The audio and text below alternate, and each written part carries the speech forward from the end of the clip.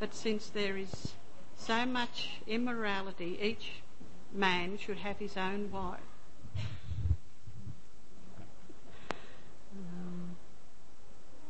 And each woman her own husband. The husband should fulfil his marital duty to his wife, and likewise the wife to her husband. The wife's body does not belong to her alone, but also to her husband.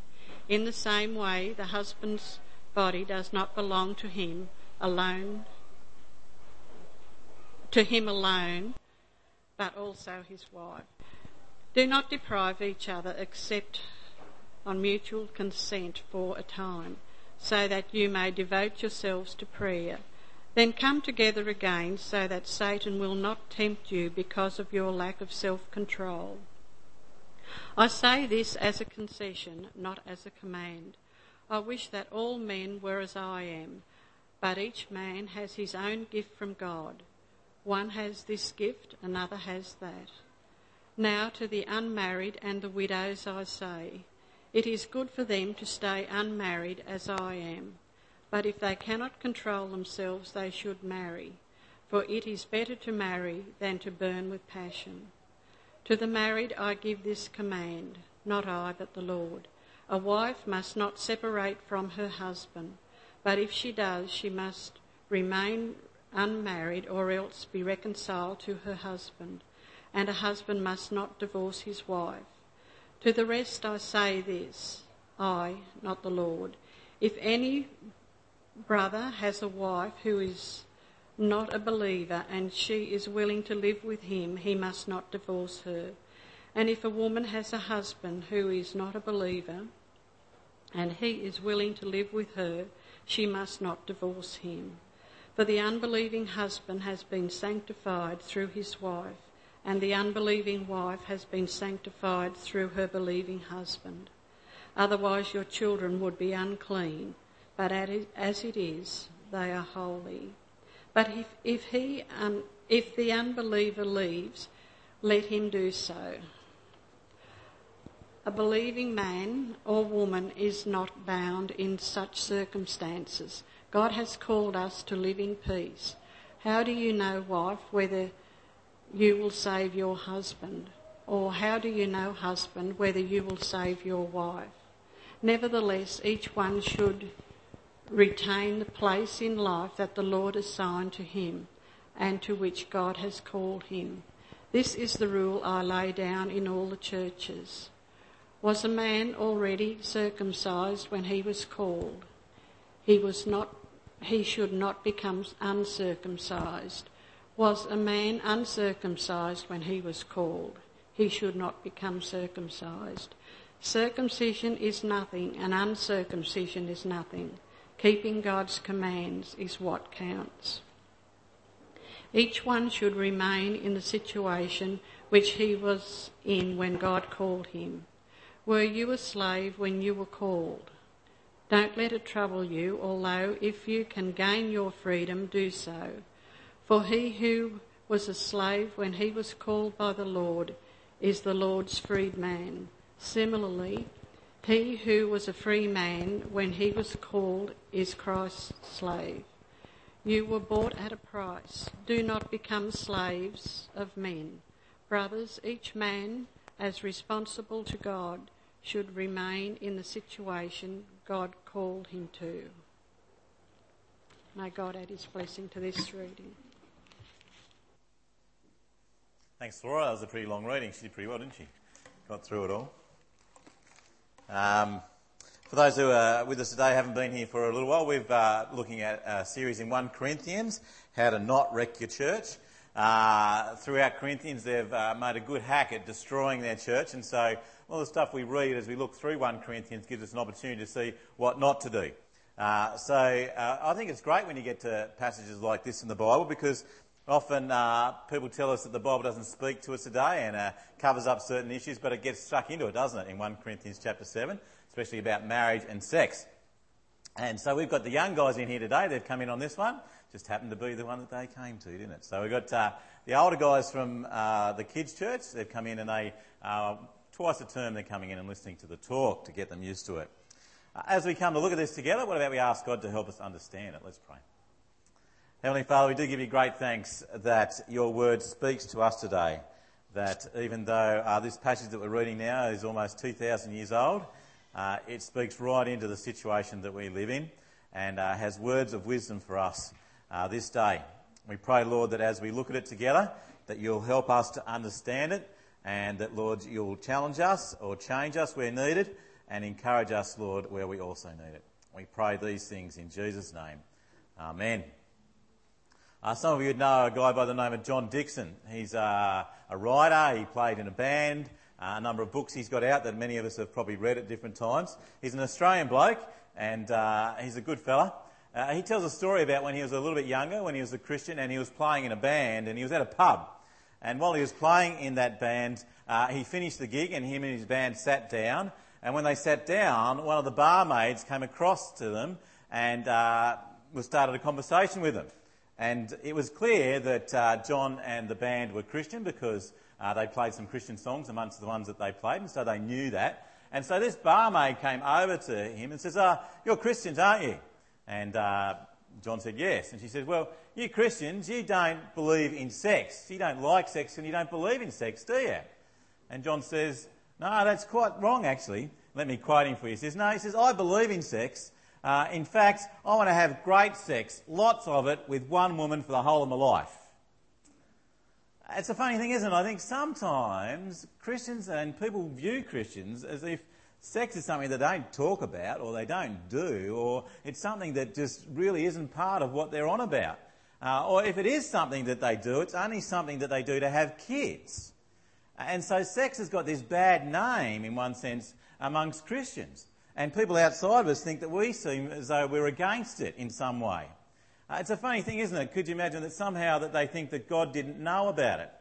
Could you imagine Adam and Eve, there they are, they're in the garden and they have their first sexual encounter, and after it Adam goes, "Wow, do you think God knew about this?" Of course he did. He knew about it, he created it, he made it. And he didn't just create it for procreation. When we look at Genesis, we see that God created it also for pleasure. For intimacy, for joy, for bringing a married couple together closer. At the end of chapter 2, he says that the two will become one. There's that intimacy. There's joy, there's pleasure, there's that sense of wholeness in one way that happens when people who are married in the right context have sex. And so it's not a surprise to God, is it? It's not something that he somehow missed that part of what was going on in creation. But you see, I think sometimes the church has given it a bad name because in some parts of the church, people have seen that the more godly people are the ones that abstain from it. That in a sense the priesthood or those who go into monasteries, that there's some special significance, spiritual heightenedness in a sense if you get away from it and you don't have it.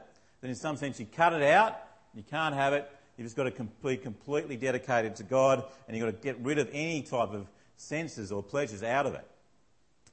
That's called asceticism, which is on the back of your sheets if you want to look at that. It's a big word, isn't it? It's asceticism. It actually comes from a wrong understanding of how God made us. It comes from an ideal of dualism, where some people believe that God made us spirit and body, and that the spirit is what's all important, and the body, well, that's insignificant. It doesn't have anything to do with the spirit, so therefore you can do two things with it. Dualism goes one way, it either goes one and says, well, you can do whatever you like. Okay, that's called liberalism or libertinism, depending on what word you want to use. That you can just do whatever you like with it. And that's what chapters 5 and 6 of 1 Corinthians were about, that we looked at last week. Remember there he said, food for the stomach, stomach for the food, everything is permissible to me.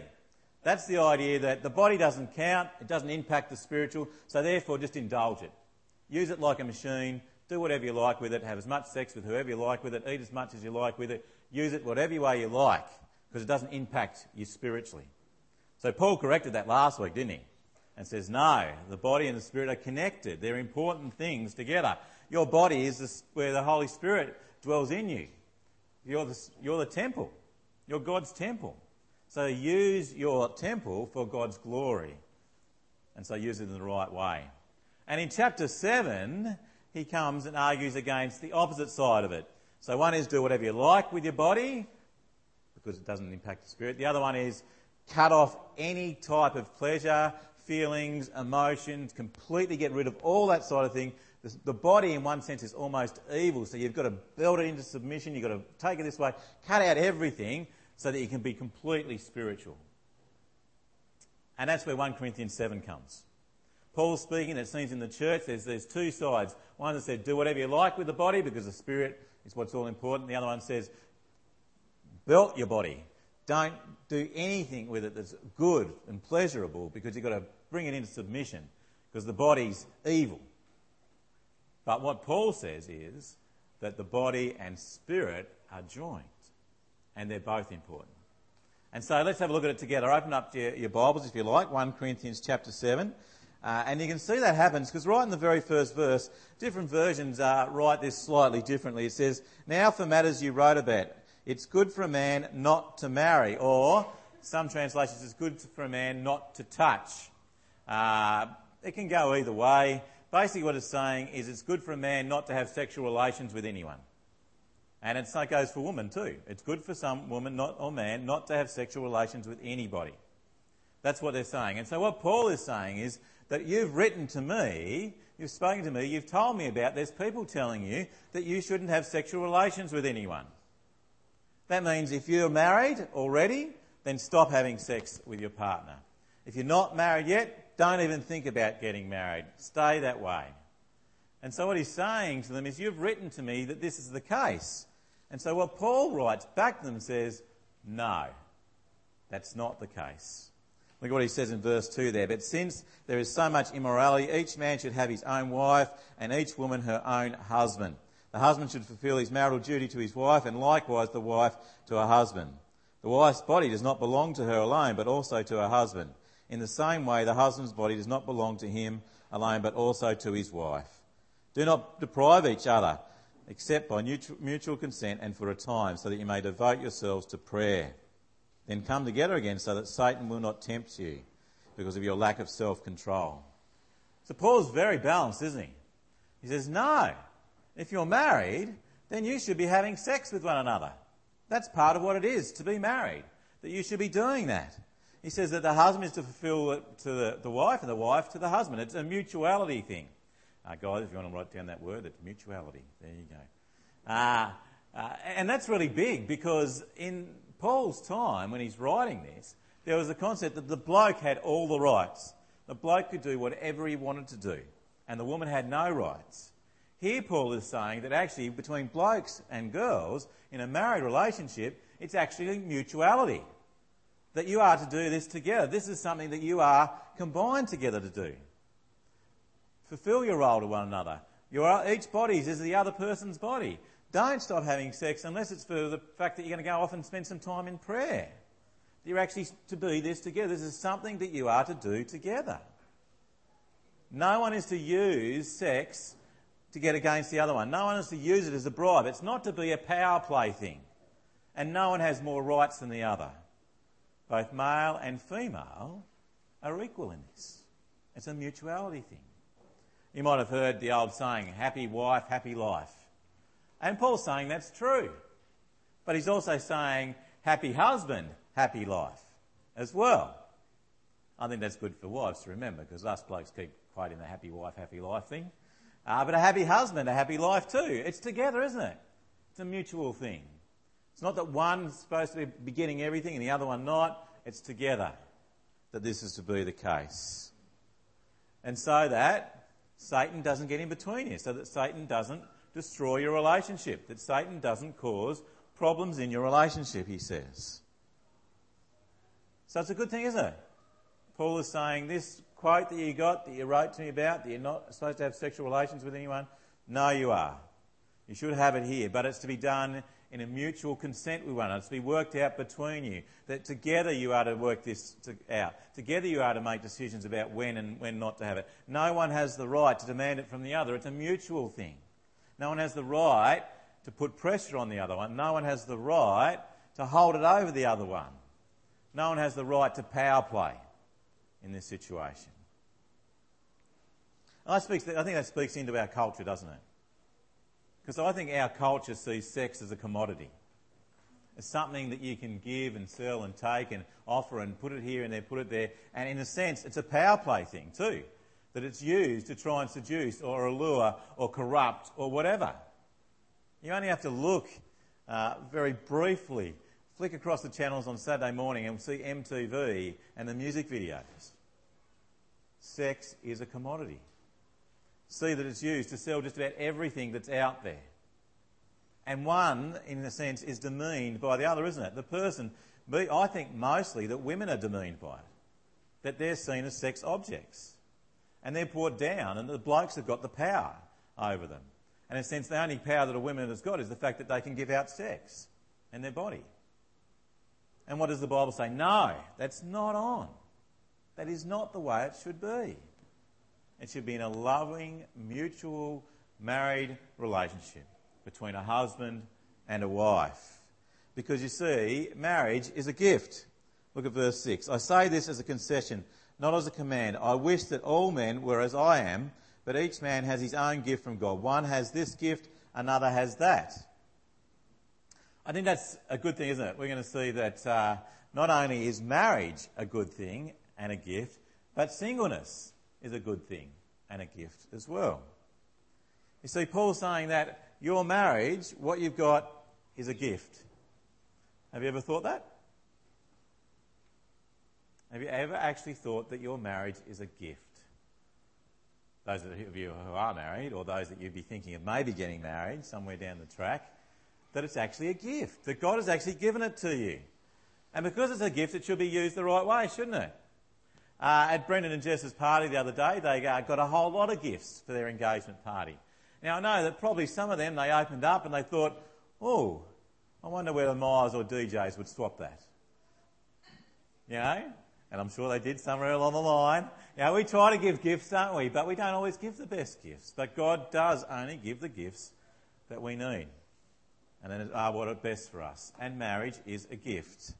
And I think it's good for us to think of that, isn't it? Because I think often we think, or the world sees marriage as a sentence, as a life sentence. You talk to people when they've been married for 50 years and often the bloke says, yeah, you get less for murder these days. And even though that's funny, but we tend to do that, doesn't it? It tends to undermine this gift that we have. That it's a special gift from God. And if it's a special gift from God, then we should guard it. We should work hard at it, and we shouldn't discard it. We should hold on to it big time. Look at what Paul says in verse 10. I'm going to come back to the singleness bit in a minute, so don't worry, we're going to come back to it. He says, to the married I give this command, not I but the Lord. A wife must not separate from her husband, but if she does, she must remain unmarried, or else she will be reconciled to her husband. And a husband must not divorce his wife. When Paul says there, not I but the Lord, and then down in verse 12 he says, I not the Lord, Paul's not saying that these two bits have less authority. What he's saying is the first one he actually has a quote because Jesus taught about this.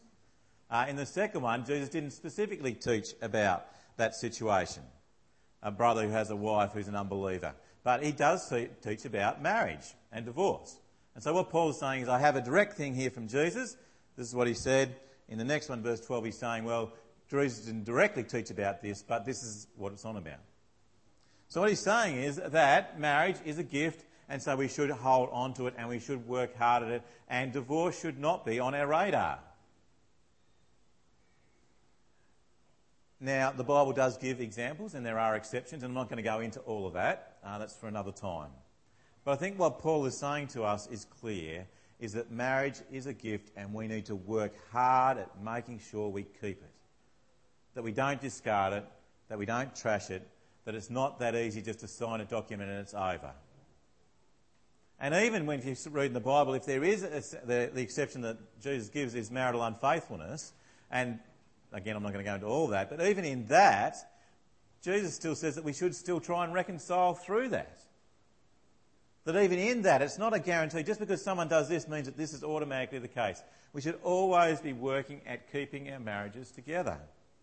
Now, when you jump over the page, Paul says in verses 32 through to 35, we'll look at a little bit later, But he does say that it's tough being married. He says actually singleness is actually easier than being married in some senses. That marriage is going to cause a number of hassles for you. That marriage is you're going to have to be looking after your wife and your kids, and there's going to be all these sorts of things. There's going to be problems, there's going to be difficulties. It's not going to be easy. And anyone who sits here today and says that marriage is easy is lying.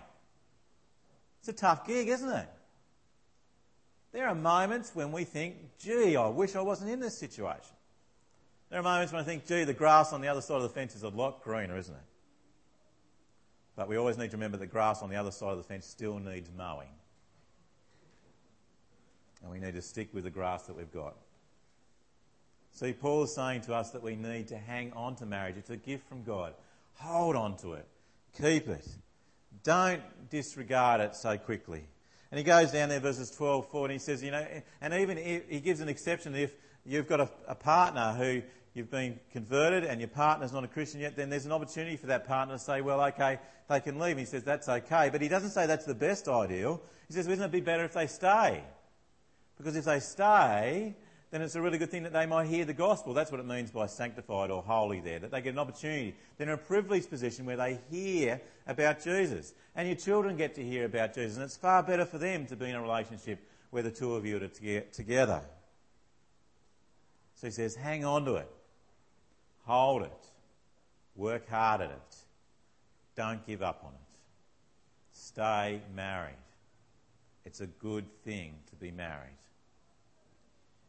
But he also says it's a good thing to be single. If you look back to verse 6, he says this, I say this as a concession to you, not as a command. I wish that all men were as I am. We believe that Paul's single. Now, we're not too sure how he is single, whether he's never married or whether he may have been married and maybe divorced or the lady separated or his wife died. We're not sure of that. Paul was a Pharisee, so we probably think maybe he might have been married. It would be very unusual for him not to be married, but we're not sure. But we know that here he is single. And that he says, I would rather that you were like me. That there is benefit to being single, that it's actually a gift to being single. And if you turn over the page, well, in my Bible, if you turn over the page anyway, and you look at verse 32 to 35, let me read that for you. I would like, if you've got a Bible, flip it over, or I think Dave actually has got it up on the screen. Go down a couple. There we go. That's it. Thanks, Dave. I'd like you to be free from concern. An unmarried man is concerned about the Lord's affairs. How can he please the Lord? But a married man is concerned about the affairs of this world. How can he please his wife? And his interests are divided. An unmarried woman or a virgin is concerned about the Lord's affairs. Her aim is to be devoted to the Lord in both body and spirit. But a married man is concerned about the affairs of this world. How she can please her husband. I'm saying this for your own good, not to restrict you, but that you may live in a right way in undivided devotion to the Lord. And down in verse 38, which isn't up on the screen, it says, so the man, he who marries the virgin does right, so he who gets married does right, but he who does not marry her does even better. So he's actually saying singleness is a good thing and a very helpful thing. And that singleness allows people to be able to serve the Lord in a more unhindered way than what someone who's married. Now, I can't talk from a single perspective because I'm not. But I've asked someone who is, who's going to come up very briefly and give us a bit of a perspective from her side of things.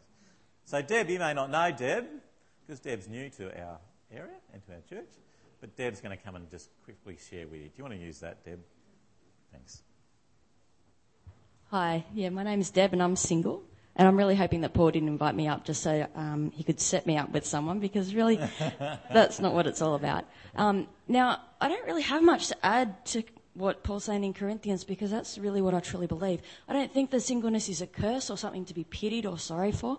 And I hate single people who stand up at these Christian things and say, feel sad for me because I don't have a family. Because really I'm quite content. I love being single. It's awesome. I can do anything I want, whenever I want, with whoever I want. The freedom is just amazing. I can stay up all night. I can sleep in and leave 10 minutes before church. It's great. But also things like I can pack up and move and go anywhere at any time too. It was no drama for me to just stop teaching at Hillston and move to Evans Head. And so when I feel that God asked me to go somewhere else, I can do that. it's really easy to change jobs, change locations, go anywhere. I can take a year off and go to Bible college, which I've done too. I could just stop doing what I'm doing now and go overseas and be a missionary. I've got more time, more headspace. And so really, my job is to use that in a very godly and wise way, and that I think is the hardest thing about singleness, making the right choices. I once heard a preacher say that single people are the most selfish people in the world. And I think that I tend to agree with that, because you have so much freedom that it's easy to use it on yourself rather than on other people. So my hardest thing is working out how I can use my singleness to glorify God rather than just for my own benefits. Thanks, Deb. It's great. Isn't it good to hear other people's perspectives too, and hear other people's situations and what they're going on? I think it's great when we share stuff like that. And I really thank Deb for sharing it, because she's only new here, and it's a big thing to get up the front and do that, but I really appreciate what she shared. And it's right, isn't it? It gives us a different perspective, and we can see that from that. I suppose the thing that we can encourage Deb with from that is not to take the selfish line, and to encourage her to keep doing that godly stuff, and pray for her for that too. As you can be praying for us married people too, that we make sure that we stick at still being Jesus-focused within our marriages, that we still stick at living for Jesus in the circumstances that we're in. Because see, what Paul says, as we get down to the end of chapter 7, from verse 17 onwards, when he talks about circumcision, uncircumcision, where he talks about slave or free, when he talks about those sort of situations, he's saying is that we need to be content in the situation that we are, and to live for Jesus in the situation that we are. Be married, be unmarried. Be uncircumcised, that means to be a Gentile. To be circumcised, to be a Jew. To be someone who's a slave, who's under the control of the people, or to be someone who's free. Whatever circumstance and situation that we're in, then we are to be content within that and to serve the Lord within it. And that's what I think verse 24 says. If you jump down to that, it says this: Brothers, each man, as responsible to God, should remain in the situation God called him to. Because what the people who are writing to Paul are trying to say is, if you're married, then stop being married. Start acting like singles. You're not allowed to have sex with the person that you've got. If you are unmarried, then you've got to stay that way, and you can't ever be married. They're trying to say that you can't be in either of those circumstances or situations. But Paul is saying to them is that you can be a Christian in the circumstance that God has called you now. That just because you become a Christian doesn't mean that suddenly you need to change the circumstances and the situation you're in. The situation and the status that you have doesn't change the fact that you are to live for Jesus in that. It's an interesting one, isn't it? It's a great passage as it challenges us to think that through. Now, as he says, Paul's quite practical about it. He says, if you're a slave and you can become free, then take it. If you are unmarried and someone comes along, then take it. He's not saying that you can't change situations or circumstances, but he says that where you've been called now, live for God in the circumstance, the situation, the status that you're in now. Don't wish for something other. Live for Jesus now. You see, what Paul's doing is saying that the ascetic lifestyle is not on. The liberal lifestyle is not on. Both those lifestyles have the wrong perspective of what life's about. I read a story the other day about two builders. Two builders. It was Terry and Jake. Terry was the brains of the operation. Jake was just the brawn of the operation. They were going in to build a house one day, and Jake went in to put up and knock up a wall. And as he got his hammer out and he picked up his nail and stuck it up against the side of the wall, he looked and thought, that nail's facing the wrong way. Can't hit that. So he put that nail down, he picked up another nail, put it up against the wall and went to hit it. Nail's the wrong way as well. What's going on here? He looked down into where all the nails were and he noticed that all the nails were facing the wrong way. He thought, fair dinkum, what's going on here? So he said, hey, Terry, get in here. You're the brains of this operation. Terry, come in. He says, look, these nails are facing the wrong way. I can't use them. Terry went, Jake. Don't you know, Jake, These nails are for the other wall. Think about that for a minute. It's sad, isn't it? There was nothing wrong with the nails, just need to turn them round. It's how you use them, isn't it? Both of them looked at the same nail and got the wrong perspective of looking at different sides of it, didn't they? That's what the dualism people have done. They've looked at the body, they've looked at the spirit, they've seen the two together and they've got the wrong perspective of both. They've either gone one this way or one the other, and Paul says, no. Your body and your spirit are joined together. That what you do with your body is important. That what you do with your body is to live for Jesus in whatever circumstance, situation, status that you are. Live for Jesus if you're married. Live for Jesus if you're single. Live for Jesus if you're an Aussie. Live for Jesus if you're a Jew. Live for Jesus if you're working for someone. Live for Jesus if you're a boss. Live for Jesus if you're a parent. Live for Jesus if you're a student. Live for Jesus in whatever circumstance, situation that God has called you. And that is what glorifies Him. Let's pray.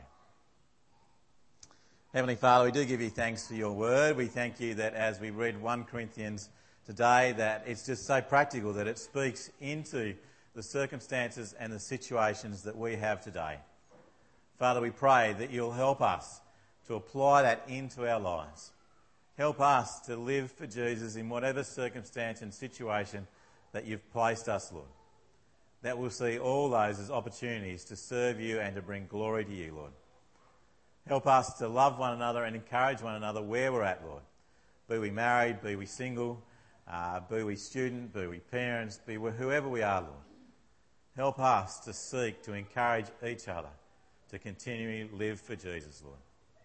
We pray these things in his name. Amen.